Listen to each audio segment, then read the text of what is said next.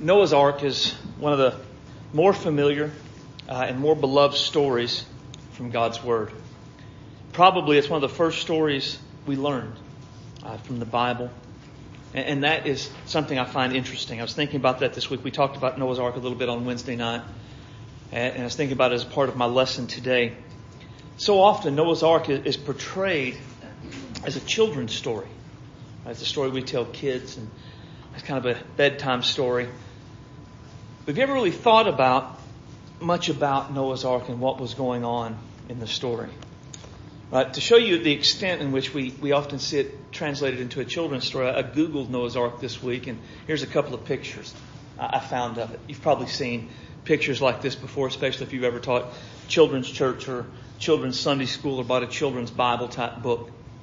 These are cute little pictures of of Noah's Ark, and it seems really happy. They're all excited and things. But if you notice, what none of the pictures of Noah's Ark show is what's going on with the rest of the world when this is going on.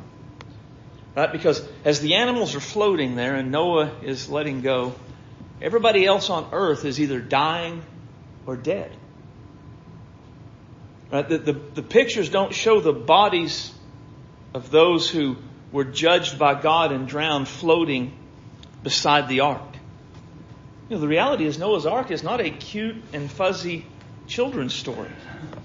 It is a story of the righteous and fervent judgment of Almighty God upon sinful humanity. Despite the fact, again, we don't see many pictures showing the thousands of dead bodies floating beside it, because we'd rather focus on the good part of the story. God saved Noah, and God saved his family. God's grace and mercy to Noah and his family in the midst of judgment is such a beautiful and an encouraging picture. And it's one we want to hold on to. And it's one we should hold on to. Salvation from God during judgment is a wonderful and a hopeful theme. And one thing to remember is this theme is clearly repeated all throughout our study in the book of Revelation.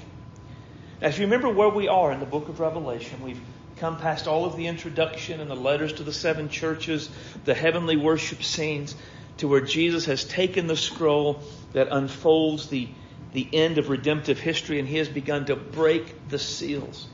And as he has broke the seals, judgment has been unleashed upon the earth. The four horsemen of the apocalypse have been released completely to run headlong upon the earth and do whatever they will within the bounds of the scope of what they've been made to do.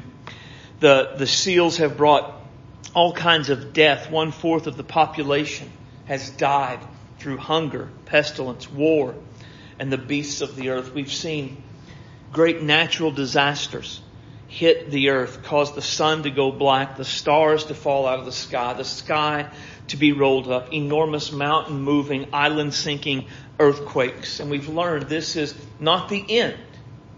This is the beginning of sorrows. It's really bad, but it's going to get a lot worse before it's all over. And what we've seen and what we will see in the coming weeks is distressing, to say the least. It could certainly cause us to fear. And it can cause us to wonder, is there any good news in the book of Revelation? Or have we left all the good news behind and now it's just terror and fear and bad? Well, there is good news within the book of Revelation, because as with the story of Noah, in the midst of God's judgment, there is also salvation from God. That's what we're going to see in Revelation 7. So open your Bible to Revelation 7. Hopefully it's on page 953 if you've got a Pew Bible. When you find it, I ask you to stand to honor the reading of God's Word. We're going to look at the whole chapter. Revelation 7:1. After this, I saw 4 angels standing in the 4 corners of the earth, holding back the 4 winds of the earth, so that no wind could blow on the earth, or on the sea, or on any tree. And I saw another angel ascending from the rising of the sun, holding the seal of the living God. And he called out with a loud voice to the 4 angels to whom it was granted to harm the earth and the sea, saying, "Do not harm the earth or the sea or the trees until we have sealed the bondservants of our God on their foreheads." Then I heard the number of those who were sealed, 144,000 from every tribe of the sons of Israel. From the tribe of Judah, 12,000. From the tribe of Reuben, 12,000. From the tribe of Gad, 12,000. From the tribe of Asher, 12,000. From the tribe of Naphtali, 12,000. From the tribe of Manasseh, 12,000. From the tribe of Simeon, 12,000. From the tribe of Levi, 12,000. From the tribe of Issachar, 12,000. From the tribe of Zebulun, 12,000. From the tribe of Joseph, 12,000. And from the tribe of Benjamin, 12,000 were sealed. After these things I looked, and behold, a great multitude which no one could count, from every nation and all the tribes, peoples, and languages, standing before the throne and before the Lamb, clothed in white robes, and palm branches were in their hands. And they cried out with a loud voice, saying, "Salvation belongs to our God, who sits on the throne, and to the Lamb." And all the angels were standing around the throne, and around the elders and the 4 living creatures, and they fell on their faces before the throne and worshiped God, saying, "Amen. Blessing, glory, wisdom, thanksgiving, honor, power, and might belong to our God forever and ever. Amen." Then one of the elders responded to me, saying, "These who are clothed in the white robes, who are they? Where have they come from?" And I said to him, "My Lord, you know." And he said to me, "These are the ones who have come out of the great tribulation. They have washed their robes, made them white in the blood of the Lamb. For this reason they are before the throne of God, and they serve Him day and night in His temple. And He who sits on the throne will spread His tabernacle over them. They will no longer hunger, nor will the sun beat down on them, nor any scorching heat. For the Lamb in the center of the throne will be their shepherd. He will guide them to springs of the waters of life. God will wipe every tear from their eyes." The title of the message is The Everlasting Gospel. Father, we love you today for your grace and your goodness. Lord, it's easy for us to take your salvation for granted. For some of us, we've heard about the gospel so long, we can't remember not knowing that Jesus died for us. We can forget exactly what that meant, exactly what you did when you saved us. Forgive us for that, Lord. Forgive us for losing the awe and the wonder, the death, the resurrection of Jesus on our behalf. Forgive us for regarding wickedness in our hearts, justifying and minimizing and taking pleasure in that which sent Jesus to the cross. Forgive us for the times we've strayed and taking for granted the fact that you sought us like sheep having gone astray. You didn't just turn us over and let us go. And you would have been just to do that so often. Forgive us, Lord, for in our self-righteousness looking at others who are worse than we are, worse than we think we are, and thinking, well, they'll never be saved. They could never come to Jesus. Father, we thank you today for this passage. Judgment and revelation, Lord, it is scary. I don't care how much faith we have, Lord. It is terrifying to see what's coming upon the world. And Lord, I know it is a just judgment from a holy and just God. But it's still fearful. But this passage today is such good news. There's hope. There's hope even in the midst of the judgment we read in Revelation because of Jesus. The gospel will always be the power of salvation to all who will believe. The Jew first, but also to the Gentile. Thank you, Lord, that even when time is running out and the judgment is coming, there's grace, there's mercy, there's good news. Grip our hearts with this today. And help it, Father, let what we study today to break our hearts for the lostness of the world around us. Let it break our hearts. Just the tragedy of people dying and going to hell when there is a Savior. Our hearts be broken at the tragedy of people worshiping and giving themselves to things that have no ultimate value. Break off from our hearts and our lives anything that hinders us from being your witnesses, sharing the gospel with the world around us. Father, in Gaiman, all the nations are here. All the peoples have come to us. We have an opportunity to see this multitude in a smaller setting. Help us to do that, Lord. Father, where there would be anything in our hearts that would separate us from those who are different than us, convict us of it, Lord. It's Jesus and His gospel that matter, not the stuff that the news is telling us matters. It's not the stuff the politicians are telling us that matters. It's not the stuff our social media influencers are telling us that matters. Souls. Precious souls who will spend eternity in hell apart from Jesus.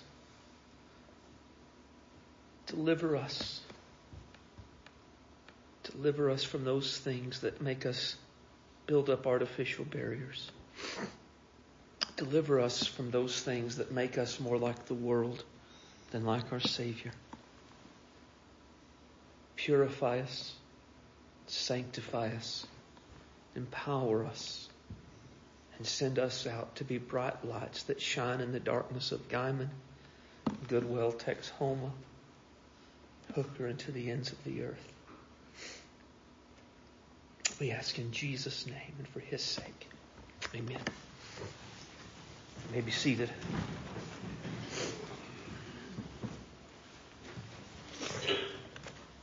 The timing of the events in Revelation 7, 1 through 8, seem to take place sometime after the fifth seal is broken, but before the sixth seal is broken.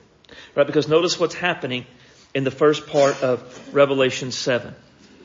I saw 4 angels standing at the 4 corners of the earth, holding back the 4 winds so that no wind could blow on the earth or on the sea or on any tree. And I saw another angel ascending from the rising sun, holding the seal of the living God. And he called out with a loud voice to the 4 angels to whom it was granted to harm the earth and the sea. Now, where was the harming of the earth and the sea? Well, Revelation 6:12.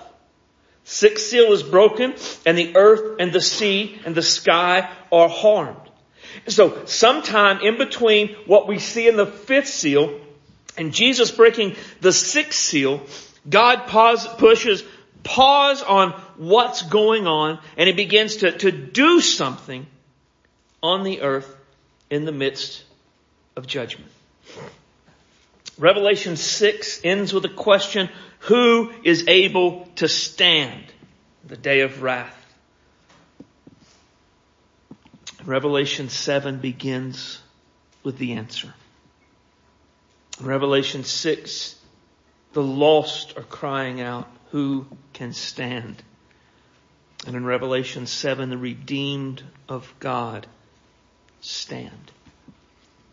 We were given two pictures, two groups of the redeemed of God. The first, in verses 1 through 8, the 144,000 who are sealed and called the bondservants of our God. The second is a vast multitude from every nation and all the tribes, peoples, and languages on the earth. The second group has come out of the great tribulation. They have washed their robes in the blood of the Lamb, and they have been redeemed.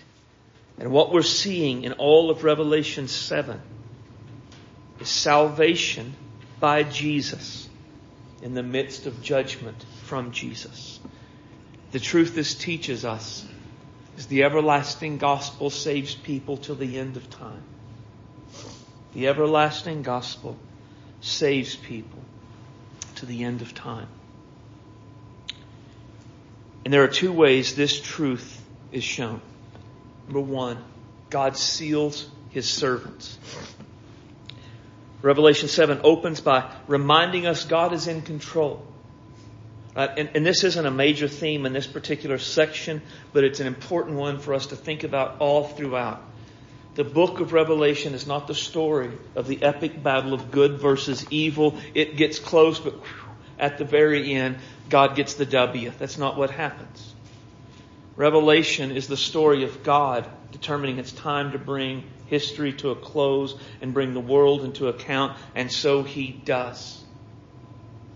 He just does it whenever He wants to do it. And He does it the way He wants it done. And if He wants to push pause on one of the seals being broken so He can seal some of His servants, well, He's able to do this because God is the sovereign ruler over the universe, even in the midst of the struggle and the judgment of Revelation. These people are going to be sealed in verse 3. They're called the bondservants of God. They're going to have a seal of God on their forehead. In Revelation 14:4, they're called the first fruits. The first fruits of those who are redeemed in the midst of the tribulation period. The way they're talked about throughout the book, because we read about them a couple of more times in the book of Revelation, the way they're talked about reminds me of the Levites from the book of Numbers.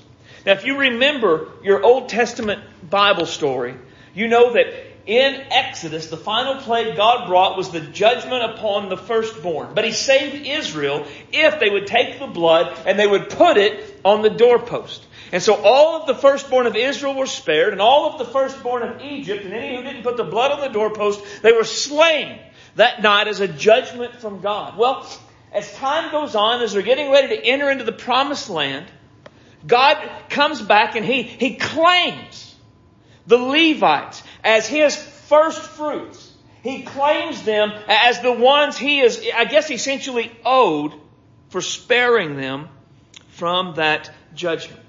They were called specifically by God. They were called specifically to serve God, and there were very specific tasks they were given as Levites. Everything changed for them when God claimed them as His own.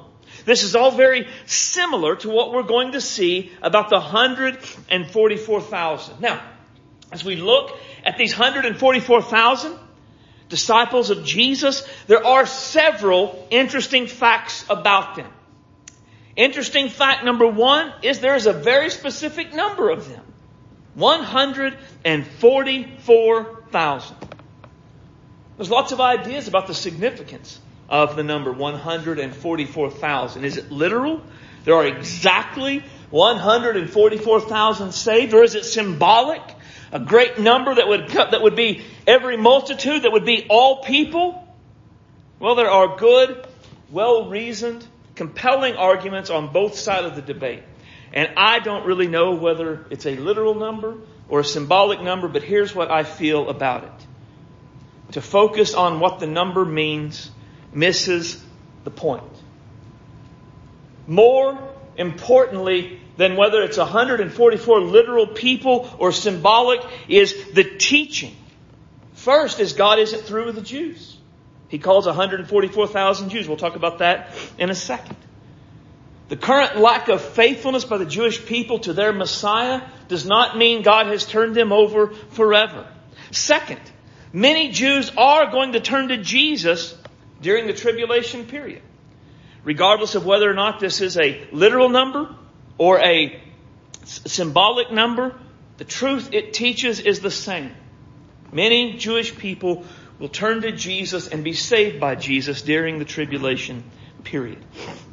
The specific nature of the number, 144,000, has caused many religious groups to go off on a tangent regarding it. Jehovah's Witness, the Worldwide Church of God, Seventh-day Adventists, just to name a few, have said they are the 144,000 spoken of here. And they are all sadly mistaken. Well, how do I know that for sure? Because that leads us to the second interesting fact. They are all Jews. Verse 4. There are 144,000 sealed from every tribe of the sons of Israel. Then verses 5 through 8 go and tell us there are 12,000 from 12 Jewish tribes who are saved. Now, I'm a simple guy. And because I'm a simple guy, I typically believe that the simplest answer is the right answer when it comes to interpreting and understanding God's Word. So when God makes a point to have someone write down that there are 144,000 Jews sealed, and then begins to lay out that it's 12,000 from this Jewish tribe and 12,000 from this Jewish tribe, and on and on and on, well, the only conclusion I can reach from that is these are Jewish people God is going to save during the tribulation period from various tribes of Israel. Now, this isn't to say Jews are the only people saved. We'll see that in a moment. But it does say that these 144,000 are Jews from various tribes of Israel. A third interesting fact about the 144,000 are the tribes mentioned and the tribes not mentioned. The tribes of Dan and Ephraim are not mentioned, while the tribes of Levi, who did not receive an inheritance in the promised land, is mentioned. Also, the tribe of Joseph is mentioned, even though in Genesis 48, Jacob adopted Joseph's sons, Ephraim and Manasseh, and they basically received his inheritance. So what's the significance? I don't know, but it's sure interesting to notice. Fourth interesting fact. They're called the servants, the bond servants of our God, and they are sealed by God. A seal is an official stamp of some sort. And in these days, when a king would send a message or wanted to guarantee something, he would seal it with wax, and they would put wax like on an envelope, and then he had a signet, usually on a ring, and he would stick it in there, and that seal was the seal of the king. And that meant the letter bore the weight of the king. That letter was protected by the king. If you intercepted that letter and you broke the seal, you had better be stronger than the king whose seal you had broken. Otherwise, the full weight and the full wrath of the king was going to come down upon you. That these people are sealed by God, for God, means one, they belong to God. Right? God has placed His seal upon their life and marked them as His very own. We will meet this 144,000 later, and when we do, we're told they have the Father's name on their foreheads. Also, they are protected by God. Now, this is really cool. We see the idea here, right? So, they're to stop doing what they're doing, not to harm anything until they're sealed. Now, look at chapter 9 and verse 4. They were told not to hurt the grass of the earth, nor any green thing, nor any tree, but only the people who what? Do not have the seal of God on their foreheads. Go ahead and turn back to Revelation 7. This is from when the fifth trumpet sounds. And when the fifth trumpet sounds, creatures are going to come up from the bottomless pit. torment people for 5 months. The torments are going to be so bad, people are going to want to die, but they can't. These creatures will torment the people who live on the earth, except those who have the seal of God on their heads. The sealed servants of God will be protected from judgment. Now, the idea of the sealed servants of God being protected from judgment is seen in the Bible in other places. Think about in the story of, again, Exodus and the Exodus out of there. There were multiple times where judgment would come on one part of Egypt, but not on the other part. What was the difference? One part was where the Egyptians were. The other part was where Israel was. Often, what happened to the rest of Egypt did not happen in the land of Goshen, where God's people were. And it was a type, it was a demonstration. What God was doing was showing this isn't a coincidence. It's not just a bad day and bad things are happening. Notice the difference I, the Almighty God, can make between not my people and my people. And it will be the same thing in the last days. God's people will be protected from the wrath of God being poured out upon the earth. And it will be a demonstration. This is not just a bad day. This is not just global warming. This is not anything natural. This is Almighty God pouring out His judgment on not His people, but also protecting His people. Now, one thing to remember with this is this doesn't mean life during the tribulation will be a bed of roses for those who have been sealed.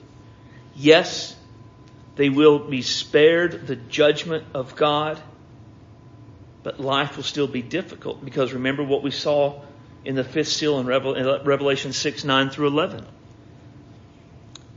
Under the altar are persecuted and slaughtered saints who die for the Word of God and the testimony of Jesus Christ. So these 144,000 are going to suffer persecution, intense persecution. But suffering persecution for the Word of God and the testimony of Jesus Christ is not the same as suffering the judgment of God upon the earth. Their suffering will be for the Lamb and not as an experience of the wrath of the Lamb. These sealed servants of God are protected from judgment and from the wrath of God. Why? Because the everlasting gospel saves people even to the end of time. Secondly, God seals His servants, but secondly, God saves all who believe. Verse 9, and after these things I look and behold a great multitude which no one could count from every nation and all the tribes, peoples and languages standing before the throne, before the Lamb, clothed in white robes and palm branches were in their hands. This is a kind of a fuller picture of what we saw in the fifth seal and an explanation where these new slaughtered saints will come from, right? So look at chapter 6, verse 11.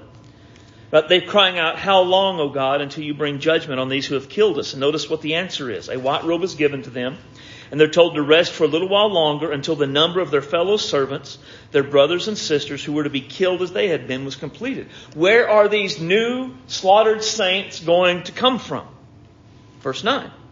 This great multitude, which no one could count, from all the nations, all the tribes, all the peoples, and all the languages. Now this idea of the gospel going forth and people from all over being saved like this is consistent with what Jesus said would happen in the end times. The gospel, the kingdom shall be preached in the whole world as a testimony to the nations, and then the end will come. Now the question is though, how does this happen? How do this great multitude, how do they hear the gospel, believe the gospel, and are saved by the gospel?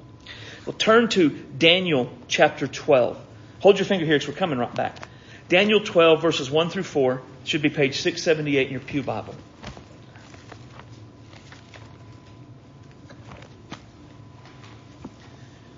Daniel 12, look at what it says. Now at that time, Michael, the great prince who stands guard over the sons of your people, will arise. There will be a time of distress such as never occurred since there was a nation until that time. And at that time, your people, everyone who is found written in the book, will be rescued. And many of those who sleep in the dust of the ground will awake, these to everlasting life, but others to disgrace and everlasting contempt. And those who have insight will shine like a glow in the expanse of heaven, and those who lead many to righteousness like the stars forever and ever. But as for you, Daniel, keep these words secret, seal up the book until the end of time. Many will roam about, and knowledge will increase. So notice what God is revealing to Daniel is going to happen. At some point in the future, there is going to be a time of distress greater than anything the world has ever seen before. What we're looking at in Revelation certainly fits this description. We see in verse 3 that during this time there is going to, or verse 2, there'll be a resurrection. Some will awake to everlasting life, some to judgment. Verse 3, there's going to be some who have insight. They're going to know something, maybe something other people don't know.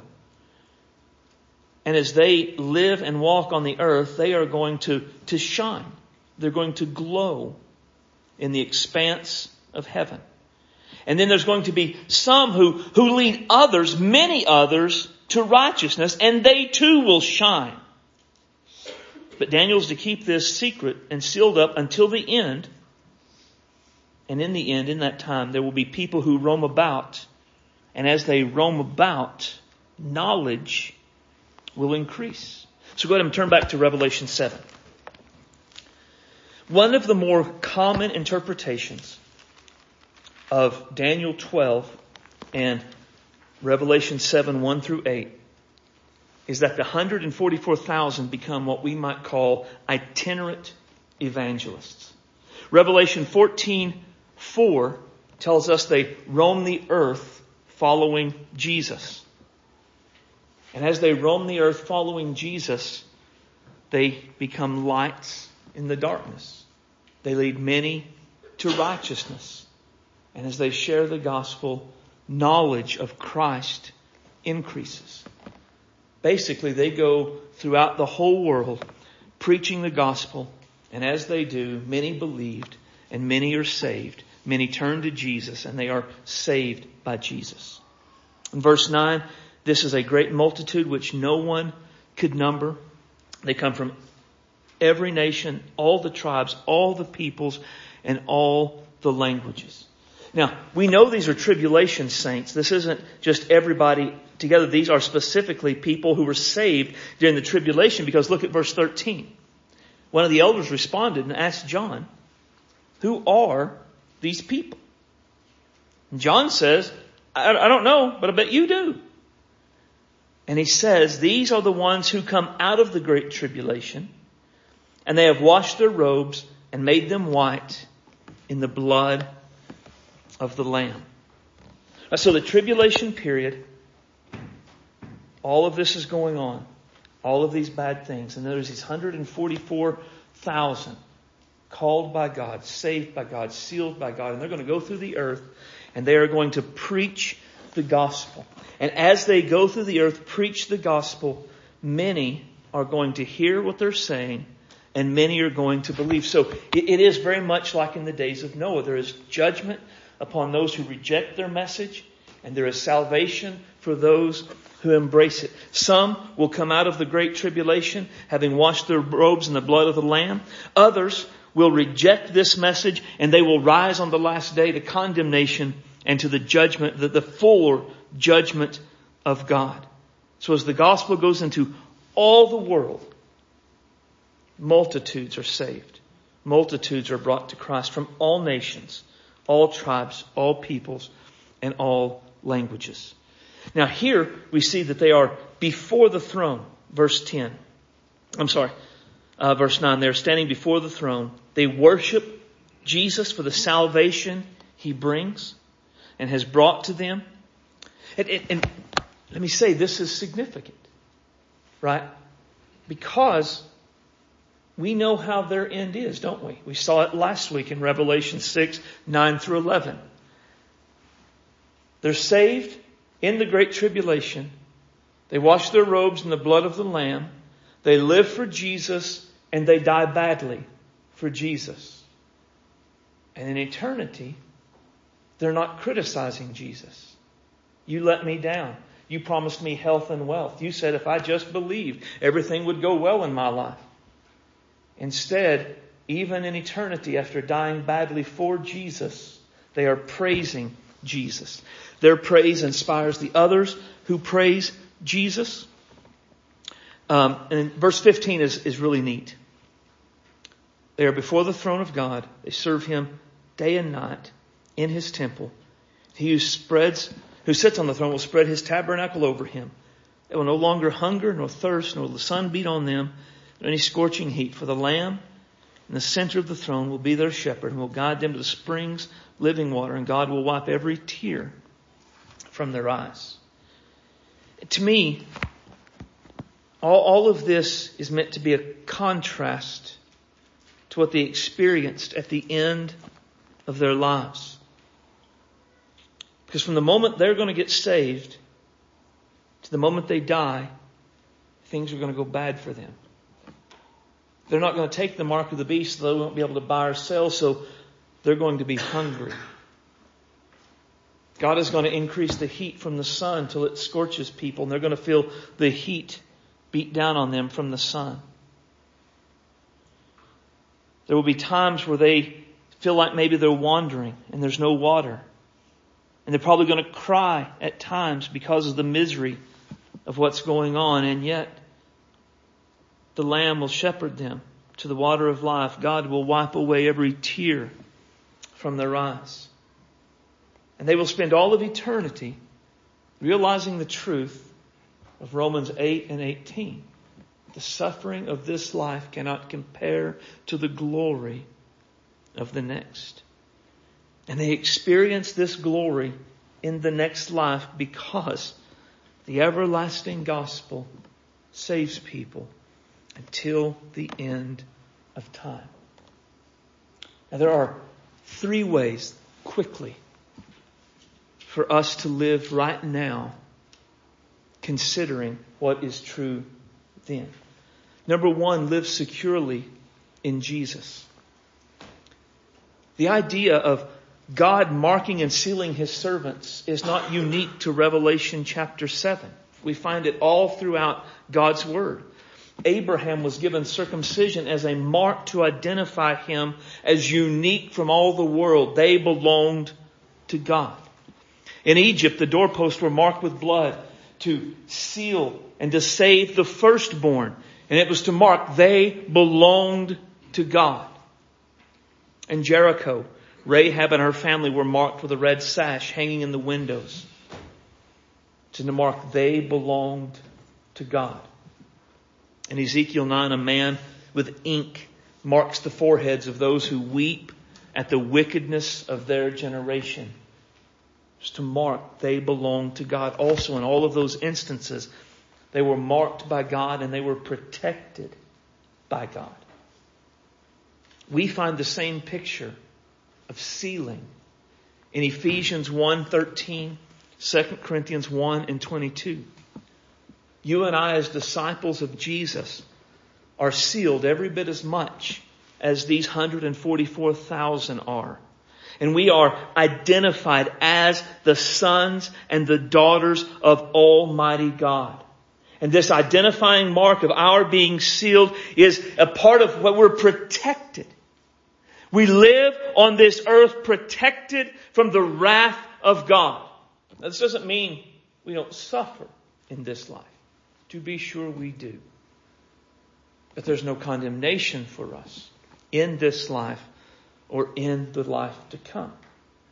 It means that even if we stray and God has to correct us, God deals with us as His dearly loved children and not in judgment and in wrath. It is correction, not condemnation. We are sealed, we are saved, we are protected, and the wrath of God will never touch us so long as we are in Christ Jesus. We should live like that is true. We should live secure in Christ. Secondly, live sacrificially for Jesus. If the gospel is true, and if the gospel is the only message that saves, and if the gospel is the only message that saves to the end of time, then we must do everything we can to ensure others hear this gospel. Why? Because everyone who calls on the name of the Lord will be saved. God always saves those who repent and believe. But how are they going to call on Jesus if they've never believed in Jesus? Well, they won't. Well, how will they believe on Jesus if they've never heard of Jesus? They won't. And how will they hear about Jesus if no one tells them about Jesus? They won't. There is an idea in our minds that we have built up because of America, the great Christian nation. And the myth is this: everyone has heard. Right? Sure, maybe people in deepest, darkest Africa haven't, but in Guyman, where there are 13 evangelical churches and at least that many ethnic evangelical churches, everybody has heard. That is simply not the case. We do not live in a world anymore where everyone has heard. And that world is not coming back. The idea that our neighbors, our co-workers have heard a clear and accurate presentation of the gospel, have been given that opportunity and have rejected it, is a myth. I don't think it was ever true. But if it was ever true before, it is not true in 2021. Our neighbors, our co-workers, have not heard the gospel. They may have heard religion. They may have heard, where pants that go down past here. They may have heard moralism. They may have heard vote a certain way.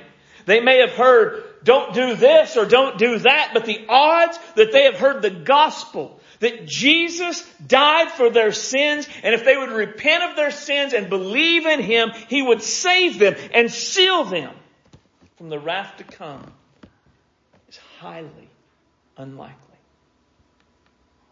And if we will not tell them, they will not hear.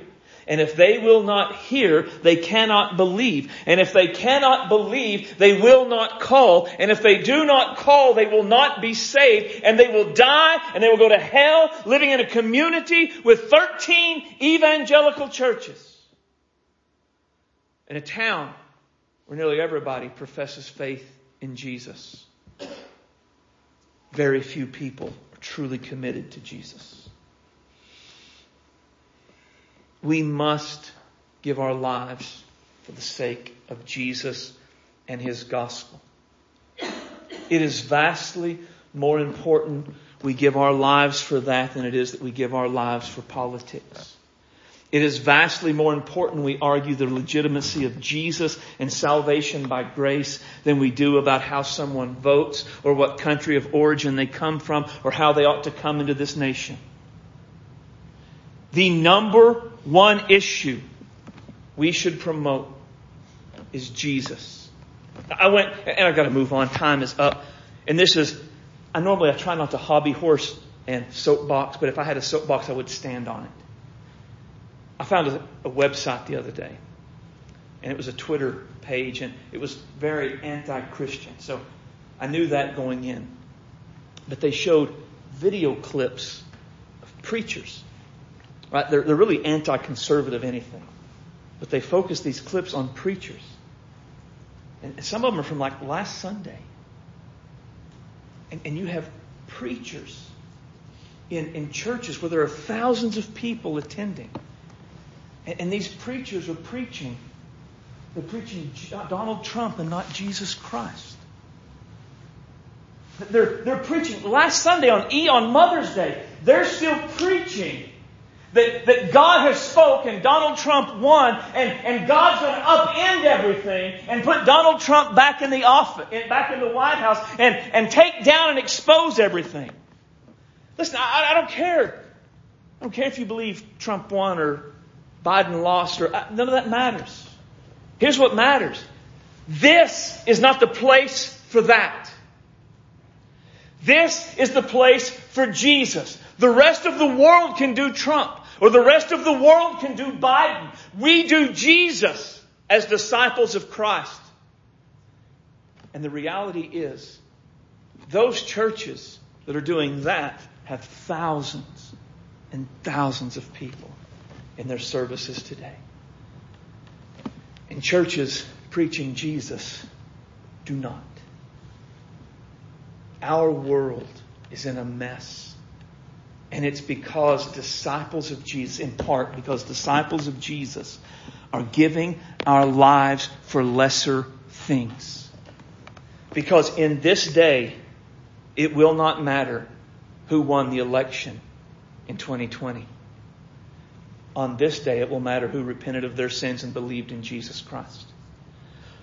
On this day, it won't matter whether there was a border wall or whether there wasn't. It will matter whether people repented of their sins and believed on Jesus Christ. The world is discipling us and calling us to give our lives for lesser things that damn and doom people for all of eternity. And as disciples of Jesus, we must say no. God forbid that I should give my life for this lesser nonsense and let people die damned for all of eternity. We must give our lives for the sake of the gospel of Jesus Christ. And then finally, live satisfied through Jesus.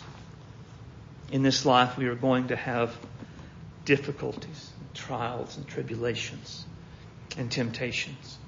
We wrestle with our own sinfulness. We struggle under the weight of our problems. We bear the burdens of loved ones who make terrible decisions. We suffer because those in power are unjust and filled with iniquity.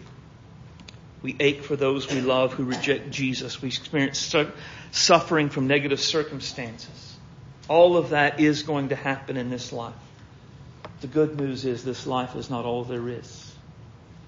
The old song says it will be worth it all when we see Jesus. Life's trials will seem so small when we see Christ.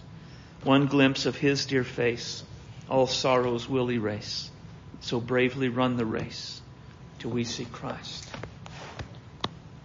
These people, they died badly. When we get to it, we're going to see their lives end miserably. And in heaven, they're not whining. In heaven, they're not talking about the fact they didn't have a Lincoln Navigator or the new iPhone. In heaven, they're not even saying Jesus shortchanged them by letting them die badly.